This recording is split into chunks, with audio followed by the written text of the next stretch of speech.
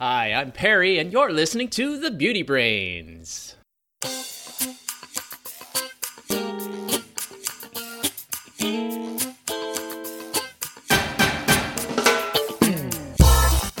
Hello and welcome to The Beauty Brains, a show where real cosmetic chemists answer your beauty product questions and give you an insider's look at the cosmetic industry. This is episode 321, or 321 if you just like sequential numbers. I'm your host, Perry Romanowski, and with me today, as always, is Valerie George. Hello, Valerie. Hi, Perry. Is it 321 unsequential? It's like backwards. Well, sequential doesn't have to be counting up, right? I don't know. I don't know either. 321 Contact, that used to be a TV show or something like that. It's what we say when we count down to start the Beauty Brains episodes. Oh, that's right. 3, 2, 1, go. That's right. Well, you know what we're covering on today's show? We're covering questions about whether there's a specific way you should layer your skincare products. We'll answer a bunch of questions about silicones in hair care. We're going to talk about whether it's okay to wash hair that's been colored, and how long do you really have to wait between bleaching? But first, some of that famous chit-chat. So you were out in the deserts of California today, huh? I was running all around, picking up some ingredients for my ingredient business. When I can, I like to personally go arrange freight, especially if they're smaller items. But I'm excited that you are headed to warmer weather because it means we're going to get to see each other soon. That's right. The first place I'm going to stop, there's an active volcano going up. So hopefully nothing gets delayed there. And then I'll be out on the West Coast and we'll hang out a little bit. I'm looking forward to that.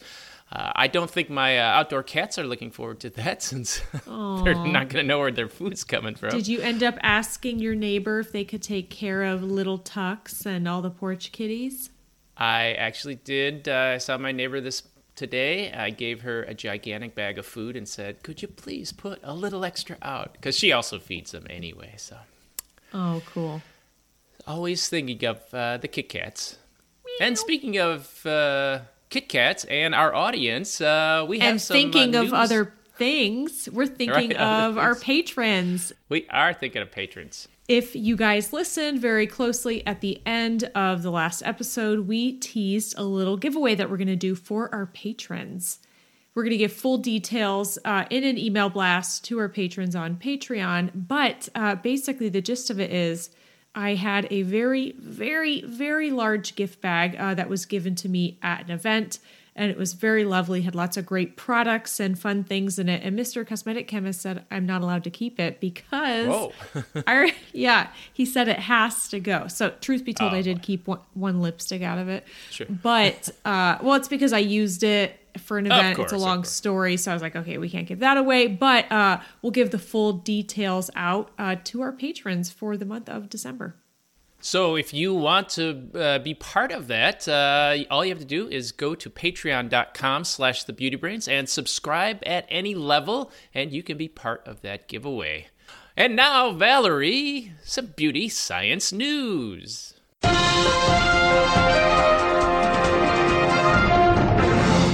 So what did you see this week? This is the day we've all been waiting for. And when I say we, me, you, all of our listeners, Sephora Clean Beauty gets sued. Yeah, no big surprise here. No, not at all. So basically, this is a non-criminal lawsuit. It's a civil litigation where a class action lawsuit is taking place. And pretty much in the United States, that's how things have to get handled if you feel someone is being deceptive. And that's exactly what consumers or a disgruntled shopper has thought, because Sephora is deceiving people by selling products containing synthetic ingredients under its Clean at Sephora banner, according to a report published by Top Class Actions. Yeah, the suit was filed in New York. They're looking to seek damages and fees, and then also, I think, get Sephora to change their ways. I looked through the complaint on this one, and it looked like the person was complaining that she thought clean meant there's no synthetic ingredients, but obviously in lots of the products that are under clean beauty at Sephora, there are lots of synthetic ingredients. And it was funny to look through the lawsuit and see some of the things called out. Like they said xanthan gum is a synthetic ingredient. I'm like, I don't think you know what synthetic is. Well, it can be produced by biotechnology, but I wouldn't say that it's synthetic, right? The one problem I have with this lawsuit and why I think it should be thrown out, I know it's a big draw dropper, is because the clean list is really just a restriction of things that Sephora says, hey, we don't consider this to be clean. I don't think it's deceiving people. It's a list that's out for anyone to access. So I don't think they should be suing based on the deceit. I think they should be suing because it's stupid. They're not deceiving anyone. Everything's in plain English, right? And they're very clear that it could be synthetic or natural or, whatever they feel like. Absolutely. I mean, they define clean as whatever they define it as, and there's no law. So now the question is, what do consumers think clean means? And does the fact that Sephora defines it one way and this consumer defines it a different way, does that matter?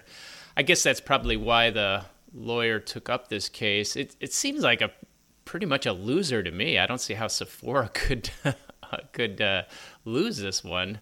Maybe they're just looking to settle, but yeah, it's pretty clear what they mean by clean, and they don't mean synthetic free. In fact, clean beauty was started because natural products weren't as good as ones that have synthetics in it, and they wanted products that worked, right? And so they're like, well, it's natural, but we have synthetics. So that's how they would define clean, I think.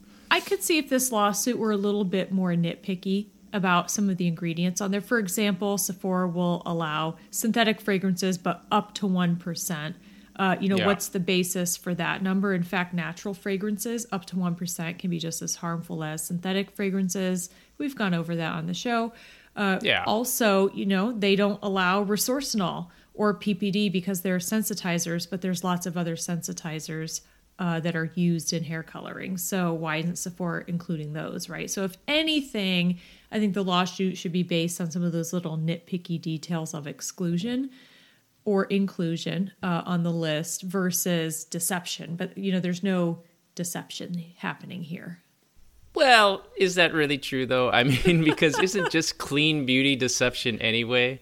Because, yes. All your products are clean. Like, standard beauty products are clean. I mean, it's not like they're dangerous. There's nothing about clean beauty, the products in the clean beauty list that make their products safer than standard products. And that is sort of an implied deceit in my view. But I think, if you look at what Sephora has written and how they follow clean at Sephora, I think they're pretty consistent. So I don't see how they lose this. I mean, I'm not feeling too sorry for them that this happened to them, but I don't think they'll lose. And the other thing is, the plaintiff has to prove that they're seeking damages, right? So they have to prove in what way they were damaged and harmed. And I would be interested to see how they approve that. Anyone can go sit in on a trial, by the way. My best friend, he's an attorney, and, he's always telling me the courts are open. And in fact, he knows some regulars who just come and hang out at the courthouse. This is a courtroom I would love to be in. Well, you'll have to go to New York to go see it, I guess.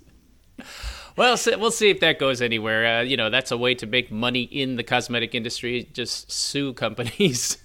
And sometimes that works, right? Yeah. What else did you see this week? I saw that the tiny country of Kuwait, remember how we went to a war with them way back in the early 90s, I think? I think we were with them, not against them, right? We went to war with them against Iraq, right? Exactly. We didn't go to war at them. We were presumably protecting them. But what have you? I don't know. It's probably some government industrial army complex or something. Something was happening. Money somehow. Yeah, but that little geography. A little geography. Well, that company has banned the sale of cosmetics that contain butylphenyl methylpropionol, which also is known as Lilial. Remember Lilial? We talked about that. Yeah. We talked about that a little while ago.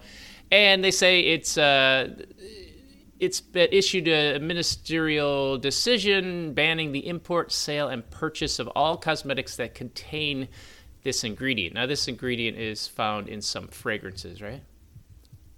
Yeah, it is. Well, not too much anymore. You can find it in other parts of the world outside of Europe or any other geographies that closely align with European rules and regulations regarding cosmetics. But some countries have gone to the additional step of restricting it. It is one of the now banned allergens within the EU. Their problem was that the Lilial is classified a carcinogen by the European Chemical Agency. So, yeah, you don't want the stuff that's classified as carcinogen in your products. And so you can't have it in Kuwait. And I did see one other thing that caught my eye, but it's a story about vitamins in cosmetics. Now, the headline here, which was published in Cosmetics Design Asia, the headline here was a little strange because it says, vitamin hit, increasing use of synthetics in cosmetics is linked to rising rates of allergic contact dermatitis. And I said, wait, it was vitamins? So, but they were talking about using synthetic vitamins. Yeah, interesting. Which is strange. So they're saying synthetic vitamins versus natural are the issue. Exactly.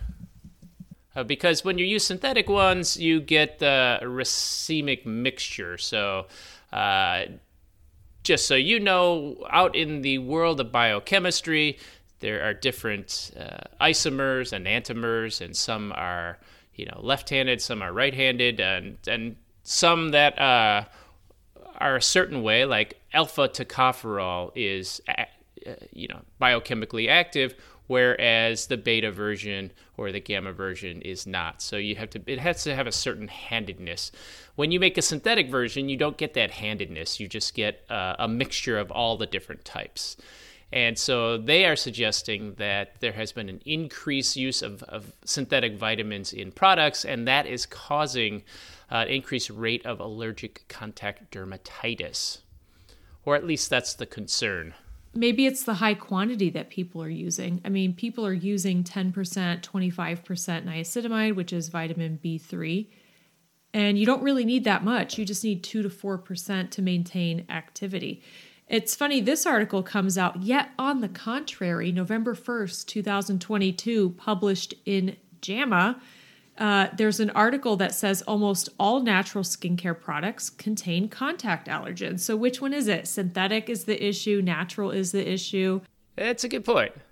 I would be surprised if these synthetic ones were the problem, because our bodies evolved to be adapted to the natural stuff, and part of that being adapted to is that these plants are trying to kill us, and they send us, the most allergenic materials out there are stuff that plants have produced, like poison ivy, poison oak, those types of things. And we evolved to have reactions to that. We didn't evolve to have reactions to the synthetic versions. And so that would surprise me that synthetic ingredients cause more problems than natural versions. And there's probably a disagreement within the dermatology community, I would imagine. Yeah, I think so. So, and also, I don't usually take my scientific evaluations from this resource. They're very good with the marketing piece, but the science piece, they are a lot more dicey with it. Oh, and the experts that they quote, I'm not always confident in either. So it's interesting.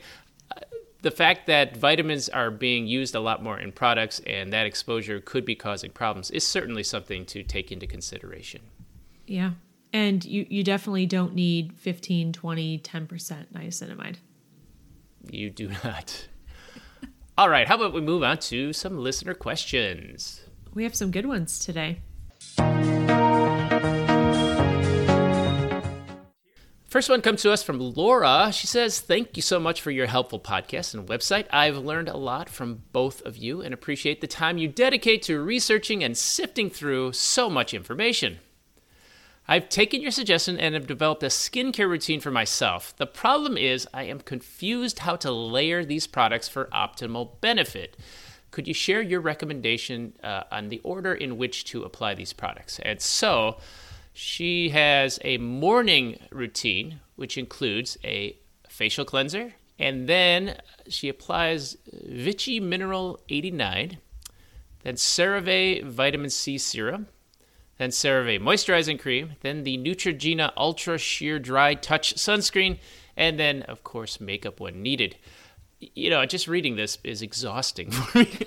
People need to use this many products? I don't mind. Oh, my God. Oh. And then she says, every evening I wash with Vanicream Cleanser and then apply the Vichy Mineral 89 and then the CeraVe Moisturizing Cream. Is there anything you would add or remove? I'm 56 years young and have sensitive eczema-prone skin. I value your thoughts and expertise, and thank you so much.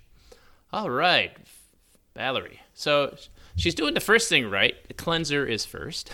Yeah, and cleansing morning and night because when you wake up, you want to remove all the products that you put on the night before. And when you go to bed or come home from work or whatever, you want to remove the sunscreen and makeup that you had on throughout the day. So that's a really good step. You wash your face more than just what you do in the shower? Yeah, I do it at the sink, and I get water everywhere. Wow, I think sometimes I don't think I ever specifically wash my face, but when I'm taking a shower, my face gets wet or whatever. Oh, you and Mr. Cosmetic Chemist are the same. Oh, at least he uses the stuff I put in the shower for him. But Laura, I think you have a good routine so far. I mean, the order of products is fine. I mean, to me, I don't think there's any scientific studies out there on this. In fact, actually, I haven't found any. I've looked before. But, common sense tells you to put lighter things on first and things that seem to go into your skin on first before you put something that's just going to sit on top of your skin. So I'm curious, what is in this Vichy Mineral 89? I'm not familiar with the product. Yeah, it's a serum, I think, just like a hydrating hyaluronic acid serum. And of course, okay. So maybe 89 minerals or something like that. Of course, 89 minerals. Well, I don't know. I don't know if there's 89. No. I think there's 15. It's 15. It says 15 minerals, but which is a lot. I like the sound of 89 better. The key ingredient there, though, that we're talking about is the hyaluronic acid. Essentially, it's a humectant that's going to also form a film. Yeah.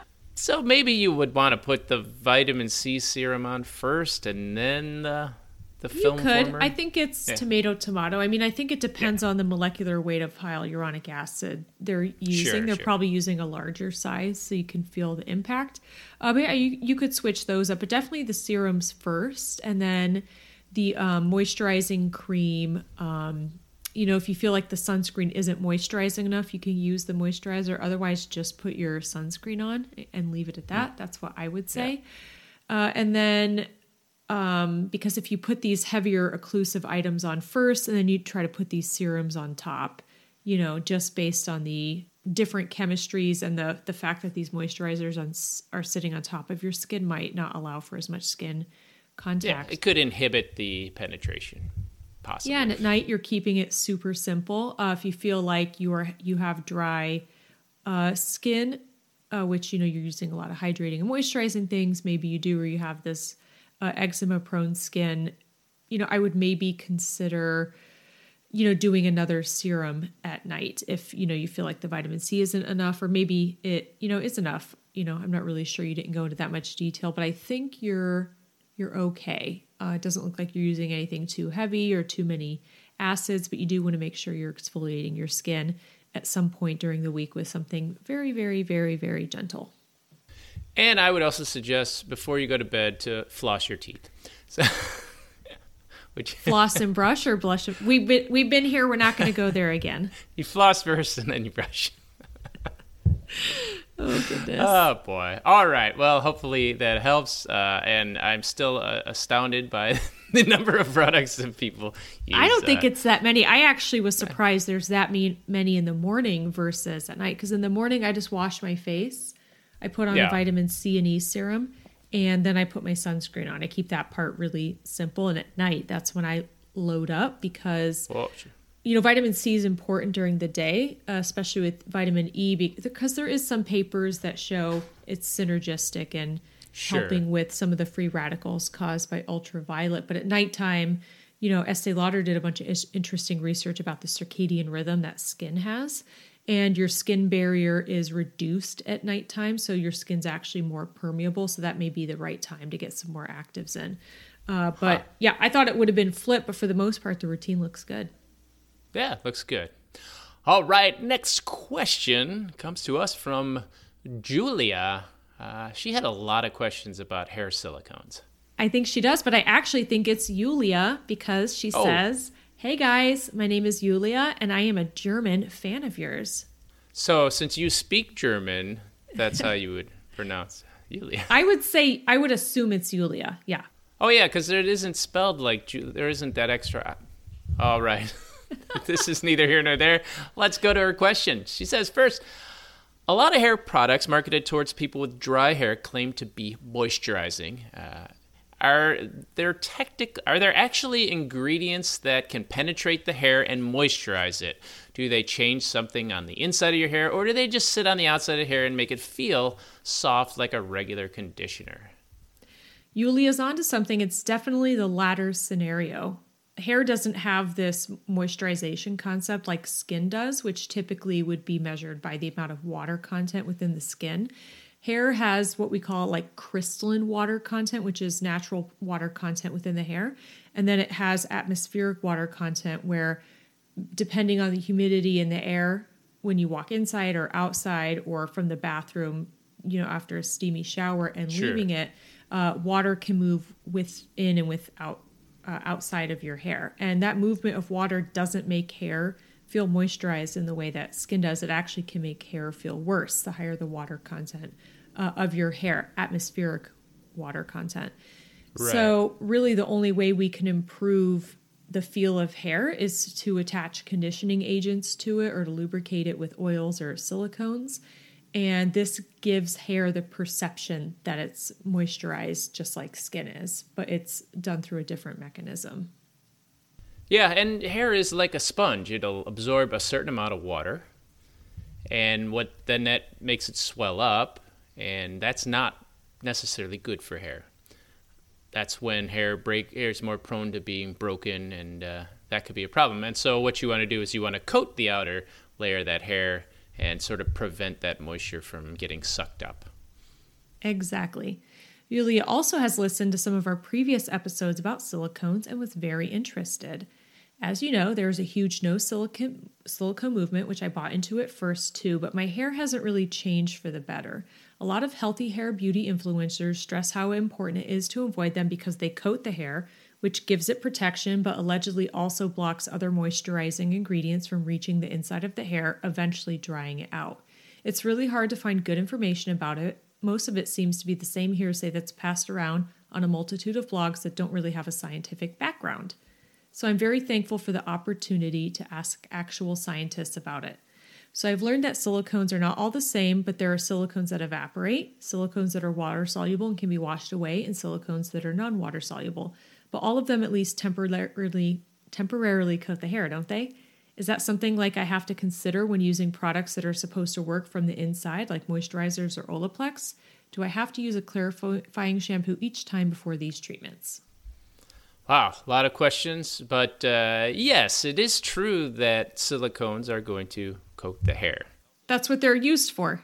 And it's also true that there are versions of silicones that will coat and then evaporate. And those are the cyclomethicones or the cyclopentasiloxanes. Even low cenostoic dimethicones or disiloxanes. But you wouldn't be able to tell that by looking at a label. Right. Now, when we talk about evaporate, it's not like alcohol where you put it on and it zips away. It evaporates like at the speed of water. So when you get your hair wet, eventually your hair will air dry.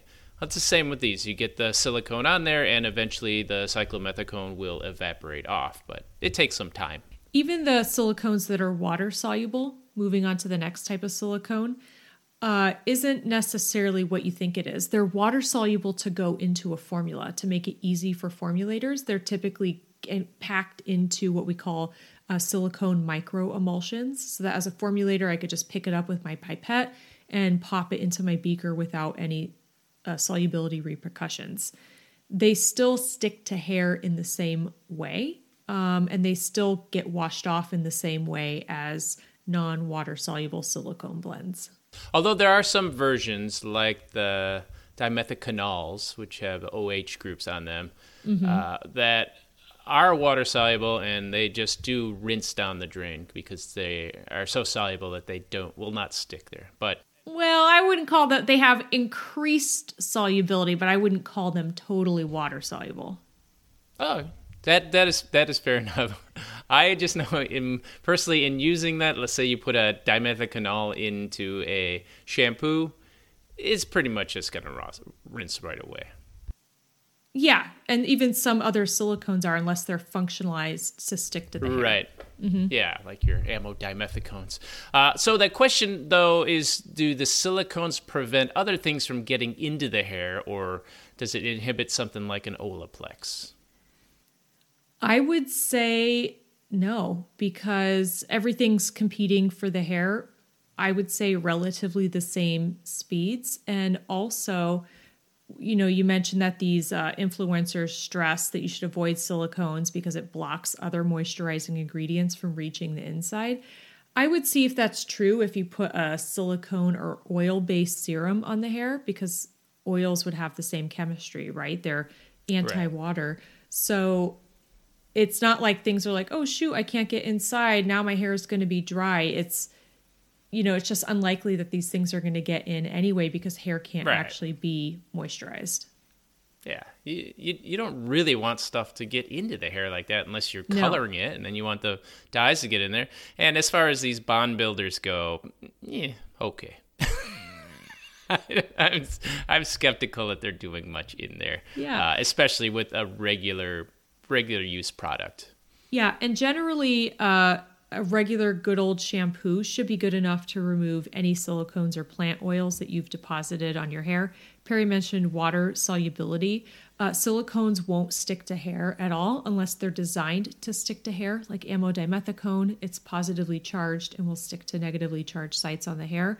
Or the silicone or plant oil has been coacervated onto the hair with a gum. And you won't know that just by looking at the bottle, but it's a formulation technique that formulators can use to deposit silicones, but the silicone's actually stuck to, let's say, a gum, and the gum is what's stuck to your hair. Otherwise, it would just rinse off. They don't want to be stuck to your hair otherwise. So a good shampoo should be, whether it's sulfate-free or sulfated or clarifying, should be good enough to remove any silicones or other conditioning agents from your hair, because I don't think silicones are usually the challenge. I think it's other conditioning agents that, feel gunky and build up. Is there actually a buildup problem with non-water soluble silicones that make the hair look worse over time? And if so, what chemical properties should a shampoo have to get rid of buildup of non-water soluble silicones? Yeah, this was a problem with the silicones when they first came out, like 2-in-1 shampoos, that you could get some potential buildup of the silicones, or also the cationic polymer that was used, the polymer JR, as it were. It's not as much of a problem now. Well, the problem is, it is a problem if you're only using conditioning, depositing things on your hair, and you're not using anything to remove whatever you've deposited on your hair. That's really the challenge, right? The thing is, you want silicones to stick to your hair for certain functions. So for example, color protection. If the amodimethicone doesn't build up on the hair and last over a few shampoos, you're not going to get as much color protection as without it. And it really is a miracle ingredient for color protection. Another example would be some of these cationic gums that stick to hair, or maybe silicones that have some sort of frizz protection. They have to bind to the hair fiber to afford that attribute to hair. And some of them do last more than one shampoo, which is great when you want it, and it's not great when you don't want it. So I would honestly say throw a non-conditioning shampoo into your mix. I've heard scientists say online that there's no such thing as a clarifying shampoo. I think those people lack context because a clarifying shampoo, when you work in the industry in making shampoos, is a shampoo that affords no conditioning benefits. It doesn't do any depositing, and its sole job is just to clean your hair.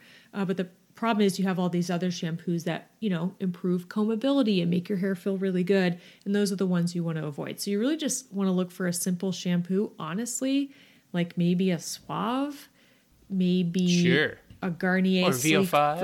a VO5, something really that's just like water and sulfates. And that's going to get your hair really clean. And then put a conditioner on it afterwards. And then put a conditioner on it. Yeah. And take it all off and put it back on. Next question. Dimethicone is generally listed as a non-water soluble silicone. Though on some blogs it's listed as water-soluble silicone, generally associated with buildup. Olaplex hair oil contains dimethicone, but the brand still claims that the entire product line is made with no silicones or good silicones that cause little to no buildup. Is dimethicone used in more high-end hair products, different than the ones used in cheap products with the same name? So there are different versions of dimethicone, but I don't think you could say the cheap brands use the cheap dimethicone and the expensive brands use an expensive dimethicone. I think we're all using the cheap dimethicones. Right. I'm just kidding. We're all using the cheap dimethicones. Yeah, because you're like, how much is that? No, I mean, dimethicone is dimethicone. There's less than a handful of silicone producers in the world, and they're all producing silicones for everyone to use. But the difference on dimethicones is the molecular weight. So you can have heavier dimethicones and lighter ones. So from when you're working with it, that just means one is really has a low viscosity, and another one could be as thick as molasses. Exactly, and it's not like only expensive brands are using certain ones over the others. We're all kind of using the same ones. There's not a whole lot of variation between the exact same types of grades, and you basically buy it from whoever is a qualified supplier based on whatever parameters or on price. We're all using the same stuff. Yeah. And I used to work at a Salon Professional brand that would say, Salon Professional ingredients. And it's like, well, really I was using the same ingredients Perry was at a mass market brand, right? So we all have access to the same stuff. Now, there is a price point difference in formulas. Maybe these more high-end hair products can afford a little bit more per pound, especially when it comes to shampoos, which when you're in sulfate-free can get very expensive very quickly. And when you want conditioning shampoos or even really great conditioners, they can get expensive very quickly. And there are some really expensive silicones that can be used, but it's not like the cheaper brands aren't using them, right? So right. And there is like the economies of scale, as we say. So when you're working on a mass market brand, you can buy an ingredient that for a small brand that could only buy a little bit of it, it would cost a lot of money. But the more of that ingredient that you'll buy, the lower the price the ingredient will. Now, it's exactly the same ingredient, but you get bulk price discounts when you buy a lot of it. And so a lot of times the mass market companies can use more expensive products or more expensive ingredients that smaller brands are not able to afford. Yeah.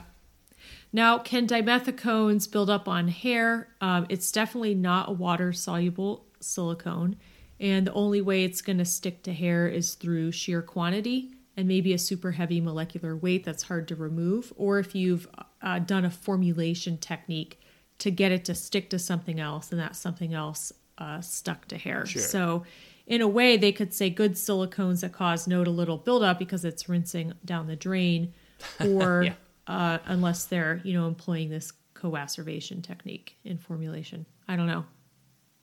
I probably wouldn't pay attention to that kind of noise.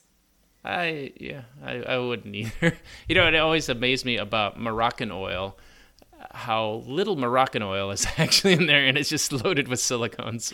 I used to work with this guy who said that trend started because some guy had a ton of argan oil sitting somewhere and needed to move it, and created the story of Moroccan oil. Not the brand, but to get the people to buy into it. Yeah.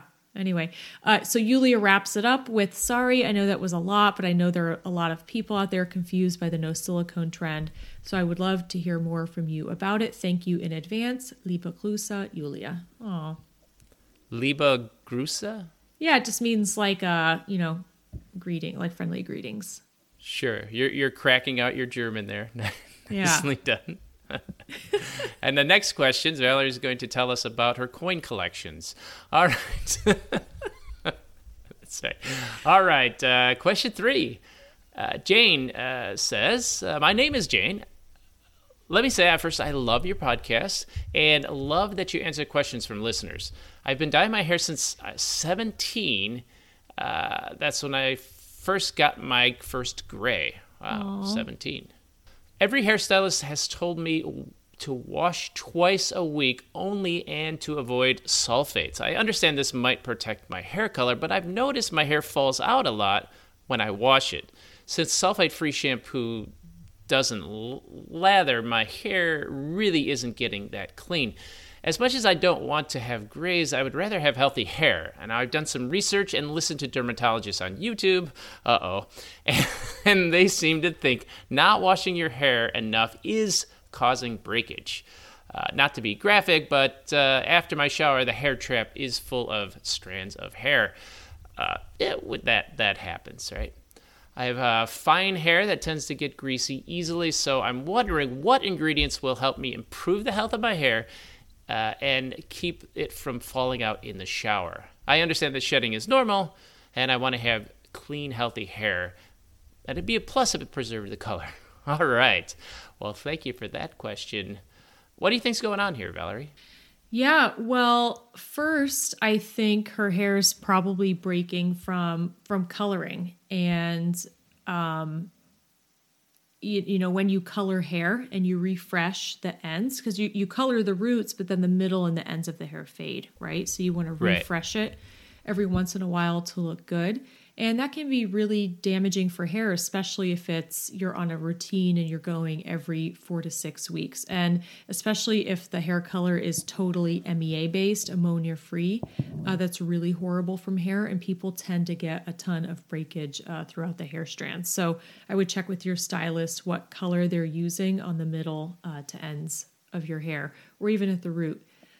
As far as washing it twice a week only, that's really a tactic to get you to wash your hair less so that you lose less color. Dyes in hair color, for the most part, a lot of them tend to be really water soluble. Some of them aren't. Right. And so those ones will wash out very easily.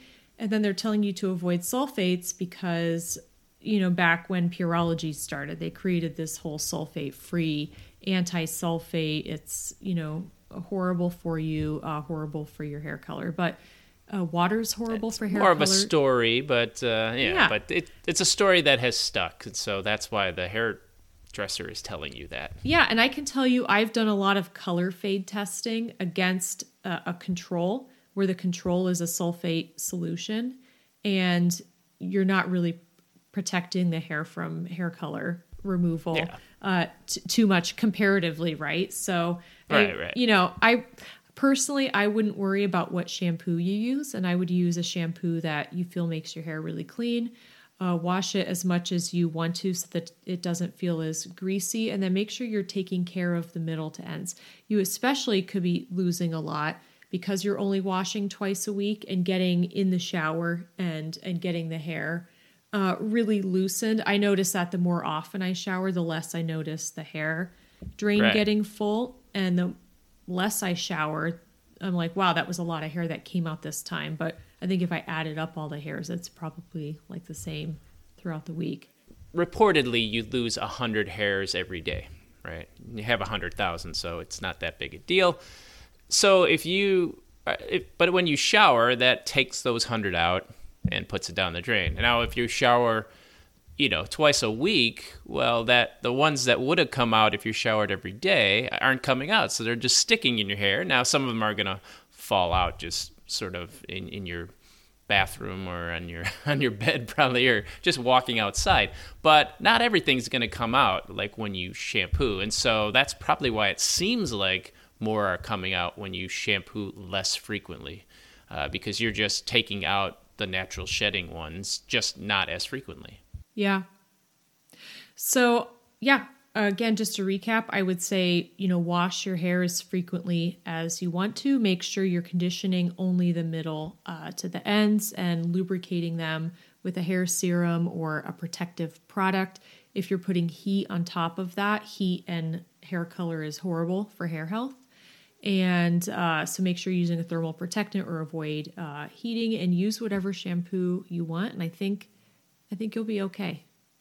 Yeah. Use a conditioner. That's gonna help. And if it gets really bad, consult a doctor. But I think for the most part, what you're experiencing is from what we've talked about.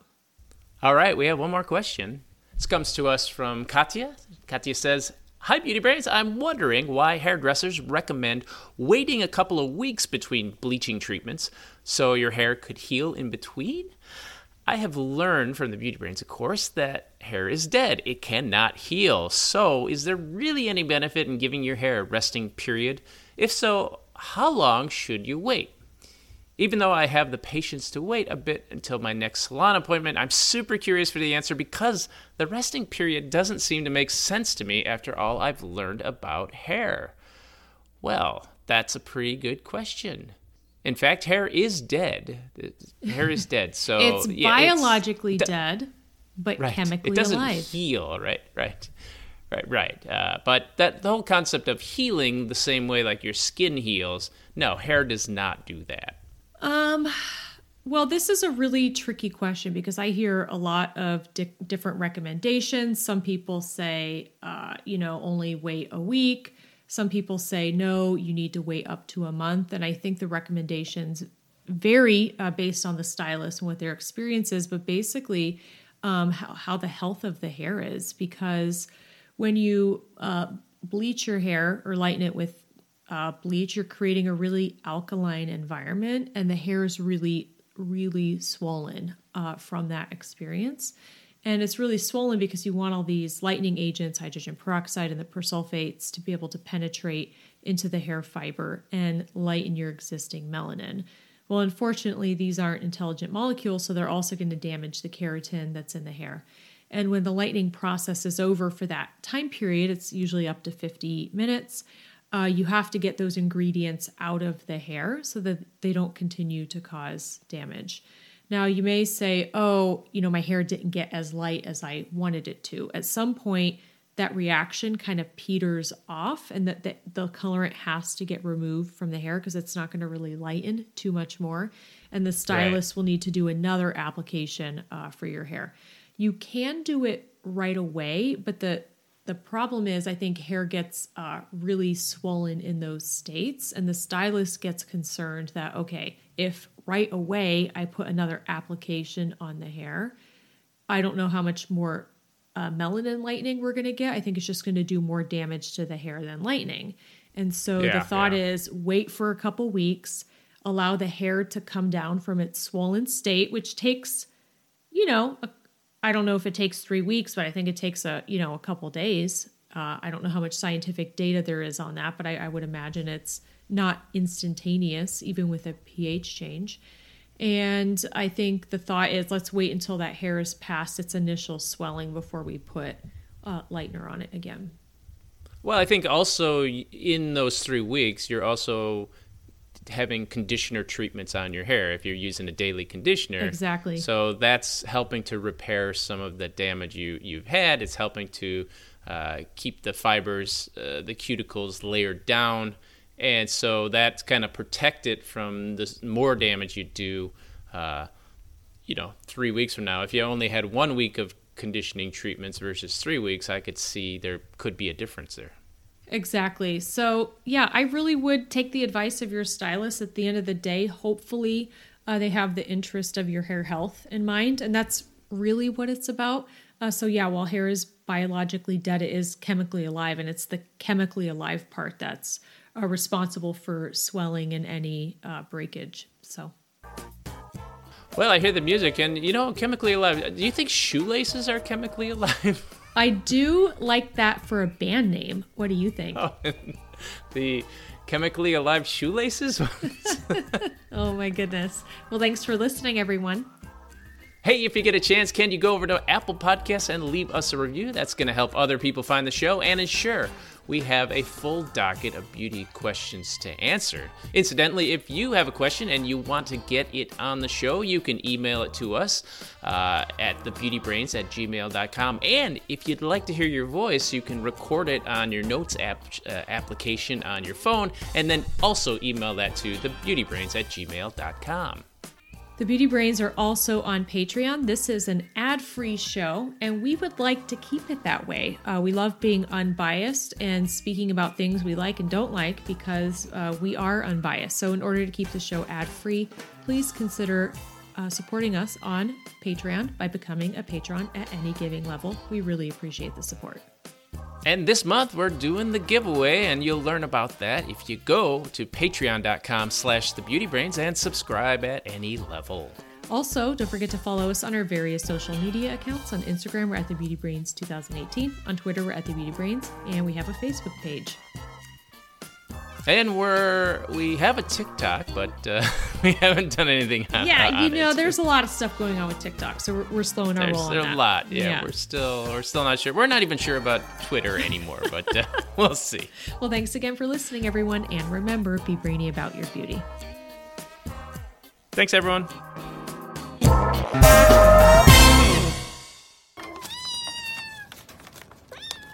Kittens.